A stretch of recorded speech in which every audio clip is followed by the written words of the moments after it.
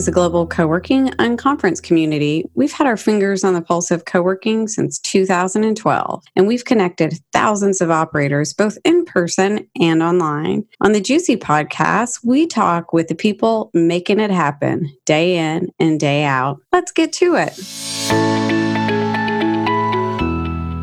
Hey guys, my name is Liz Elam, and I am the founder of Juicy. I'm also slightly obsessed with the future of work, currently getting a graduate degree in foresight from the University of Houston, and fascinated by how our industry is changing. So I wanted to take an opportunity and run through a recent presentation we did on the fundamentals of flex space and kind of where we see the market at today and kind of how it's changing and where we see it's going. So sit back, enjoy. This one's going to be short.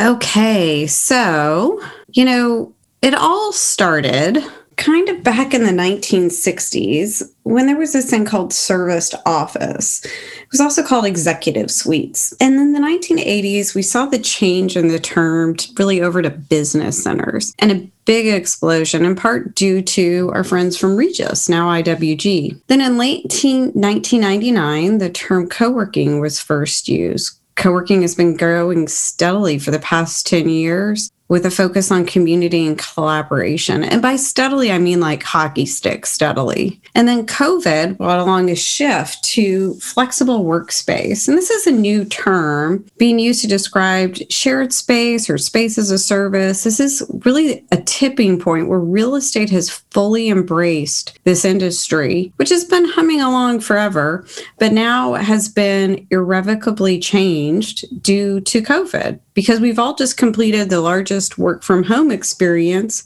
and things have changed. For a long time, there was this thing called telecommuting, and that then became teleworking. And then people used to remote work, and then they had remote jobs.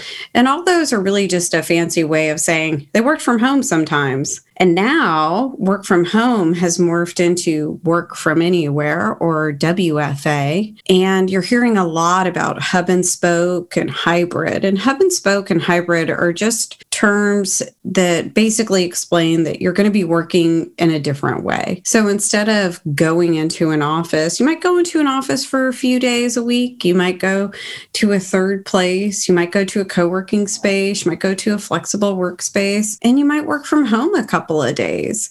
But it doesn't matter what you call it. The point is that this industry is en fuego. It is on fire, my friends, and it's going to continue to be as workers decide where they want to work. Instead of your employee telling you where you're going to work, you're going to decide what works best for you. And that's kind of awesome. And then those corporate headquarters are going to be redesigned. They're going to turn into project space, event space, training space, space that you go to for a purpose, not just to do standard work. Your work that is your own purpose-driven work will be done wherever you want to do it. It's kind of cool.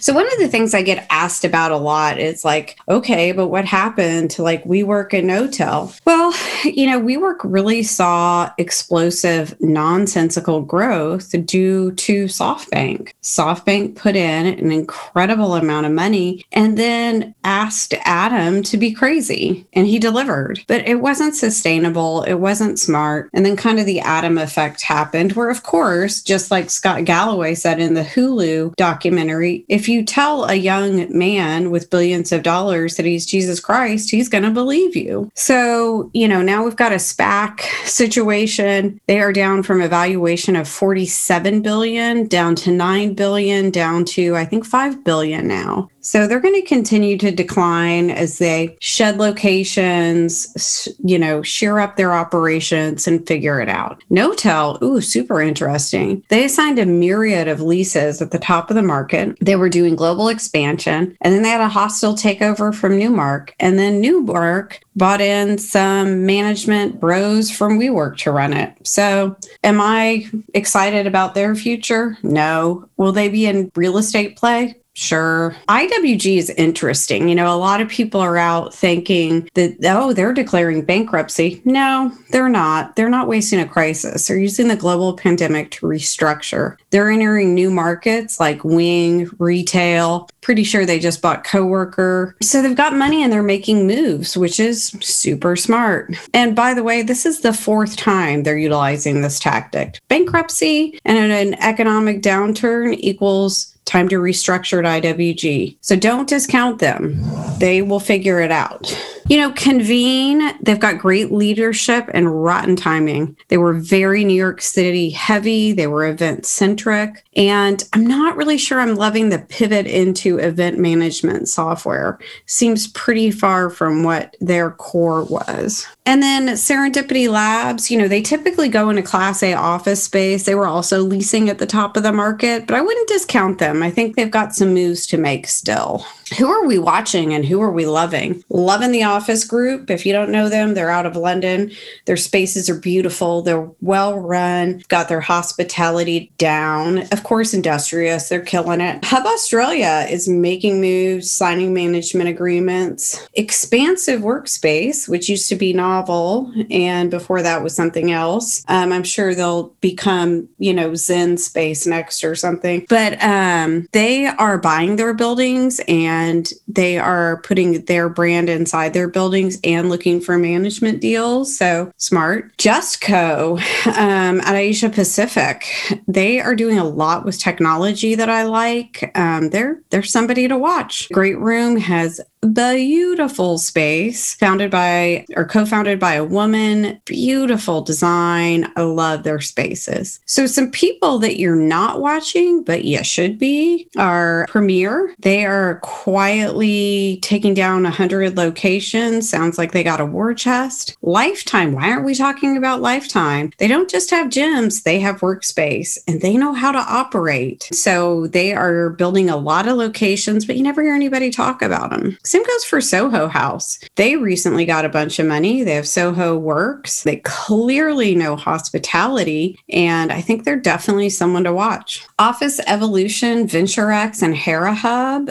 are, I think, all smart. They are all expanding. It's franchises and licensing, and we've got more demand coming our way than we know how to meet. And if these guys make the right moves, they can go places. But I would never, ever discount a regional player that makes smart, calculated moves like Common Desk. They took over Texas before they moved outside of Texas. Nick is doing a lot of management deals. Definitely one to watch. So let's talk a little bit about the U.S. market forecast. I would never, ever, ever bet against New York, Seattle, or San Francisco, but they will all lag behind the rest of the country simply because of how affected they were by the pandemic and by social unrest in Seattle as well. So nobody's betting against New Yorkers. We're just saying they're going to lag behind because they had bad luck. That's all. Corporations are slow to make directional shifts. Think of it as that boat in the Suez Canal. It takes a long time to move a large organization. They will look at hub and spoke via aggregators. They will look at hybrid, sometimes the office, sometimes home, sometimes third places. They are going to be using co-working and flexible workspace like crazy. I was just talking to a gentleman the other day, and his wife had gone to a co-working space for the first time. And she was like in love in one day and had gotten more done than she had gotten done in the last month at home. And that is going to be a story we hear over and over and over. So corporations are going to make a big impact on this market. I really think June, July, and August are a lost cause. I think literally everyone's going to go on vacation and there's going to be a ton of pent-up demand after that because they're going to need to get back to work. But in the US anyways, we're all going on vacation because we can. Sadly, we can't go much out of the US, or it's kind of risky to go out of the US. So a lot of that will be just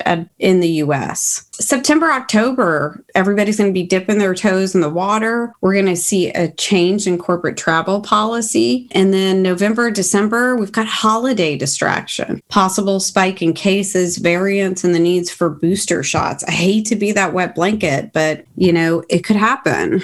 And if we've learned anything in COVID, it's it could happen. You just can't assume that it's all going to get fixed. So that means the spring of 2022 is when the roaring 20s come back. It'll be 2022 and people are going to be out expanding, shopping, buying, growing. It's going to be phenomenal. Summer 2022, we're all going to Europe. Get ready, Europe. We're coming. And then the fall of 22 will be the new normal. So how is the rest of the world doing? Canada is really lagging behind. They're still shutting down. They're annoyed and they're justified in that. England is doing good. They've got their first shots out, the second's lagging behind, but things are starting to get back to normal. People are back out in the streets of the pubs, and in June, they'll open up officially. Europe is very complicated and in general, not that great. France recently had to shut down again. It's spiking erratically, kind of a mess. Asia Pacific is doing great. Australia, New Zealand, back to normal. Latin America, it's simply brutal. Brazil is just getting hammered. So is Peru. India is getting hammered really bad right now. And then, the thing with Africa is it's very undercounted there. So with Africa, it's possibly where the variants are going to really take hold and come and surprise the rest of the world. So scary but true on Africa. So what does this all mean? It means that we need to be utilizing this time to work on our plans for growth strategy. You need to be educating yourself and your teams on the new healthy building standards and improve your existing infrastructure and plan for growth. Look at air quality, your website, your lighting, your biophilia. How's your hygiene theater game? What are you doing to remove the barriers to entry? And if you're a corporation, what are you doing about that office? How can you downsize and reconfigure that space to make it inviting, invigorating, and a great place that people want to come and collaborate? I think we're going to see a big surge in office vaccines. I think people will be offering them at the office. I think you need to educate yourself on the human resources around that. We've got a really great blog post about that we did with our partners from TriNet. People are going to demand alternative space, and we'll see a huge rise in that. Home is not ideal. It's not ergonomic, and quite frankly, it's a privilege. The office will primarily be used for project, meeting space, training space, and events. Traditional office space where the owner held all the cards